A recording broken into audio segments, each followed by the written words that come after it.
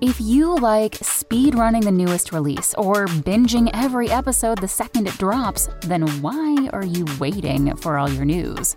Check out IGN's updated Games and Entertainment News podcast. We're dropping new episodes in your feed all day to keep you up to date the minute there's a new announcement. Find IGN Games and Entertainment News wherever you listen. Today is November 21st, and you're listening to Transport Topics. I'm Esmeralda Leon. Mitsubishi HC Capital America provides flexible financing solutions to its commercial dealers and partners across the entire transportation industry, from light-duty vehicles to over-the-road trucks and trailers. Visit mhccna.com today. Now let's dive into the day's top stories.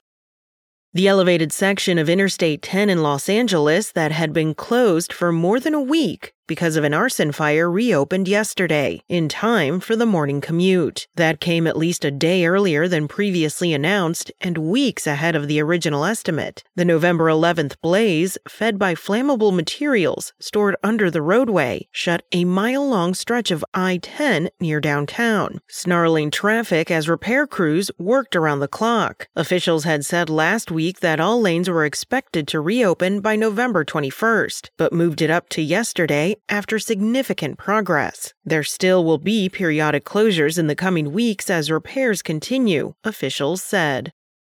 Kyle Vogt has resigned as CEO of Cruise, General Motors' autonomous vehicle unit, as questions build about the safety of self-driving cars. Vogt's decision to step down, announced late Sunday, follows a recent recall of all 950 Cruise vehicles to update software after one of them dragged a pedestrian to the side of a San Francisco street in early October. The California Department of Motor Vehicles revoked the license for Cruise. The company earlier announced it had paused operations for a review by independent experts.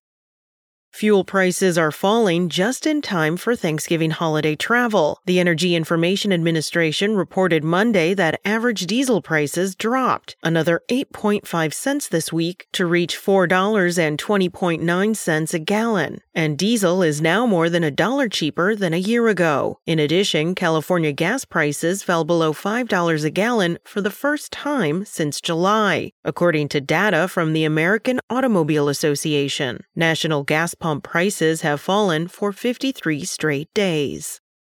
That's it for today. Remember, for all the latest trucking and transportation news, go to the experts at ttnews.com.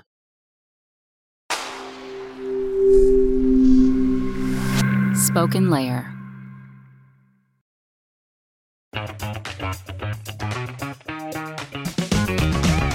Hey there, I'm Dylan Lewis, one of the hosts of Motley Fool Money. Each weekday on Motley Fool Money, we talk through the business news you need to know and the stories moving stocks on Wall Street. On weekends, we dive into the industries shaping tomorrow and host the experts, authors, and executives that understand them. Tune in for insights, a long-term perspective on investing, and of course, stock ideas. Plenty of them. To quote a listener, it pays to listen. Check us out and subscribe wherever you listen to podcasts.